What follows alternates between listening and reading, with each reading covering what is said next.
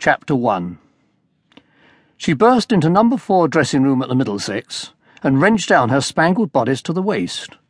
"You see that?" she demanded, in case anyone was not riveted by the spectacle. "A bruise like a set of Crimea medals? The hussy, the stupid, fumbling baggage."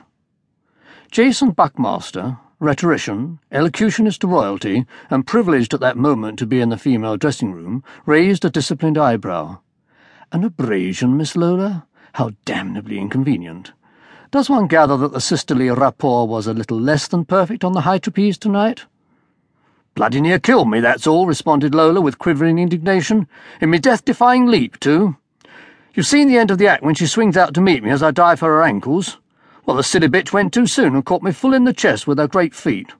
I found myself in agony, dangling over the bloody audience with me arms round, if you'll forgive the expression, her thighs, and precious near dragging off her tights to hold on. Me eyes was watering with pain, and I must have been pink with the shame of it. We hung there for 2 minutes before Mr. Winter thought of pulling us in with a window pole, like two perishing trout on a line. It ain't dignified for a serious artiste." She glanced down at the strawberry-coloured blotch. "And it don't do nothing for a girl's prospects." From deep in Buckmaster's vocal organs came an unmistakable purring. "Prospects," he smiled. "For wheresoe'er I turn my ravished eyes, gay gilded scenes and shining prospects rise." "What?" "Nothing, my dear. A snatch of Addison, and in a different context. Forgive me. I have nothing but concern for your disfiguration. If it were any consolation at all, I would observe that your prospects are unimpaired. I shall leave you now before Miss Bella returns. The disclosure of a second set of injuries might affect me profoundly." A vast man, he flitted away with the unobtrusiveness of a veteran haunter of dressing-rooms. "Balmy," decided Lola.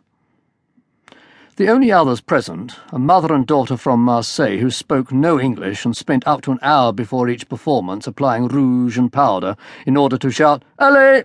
and lift their right arms as Papa performed feats of equilibrium, ignored Lola.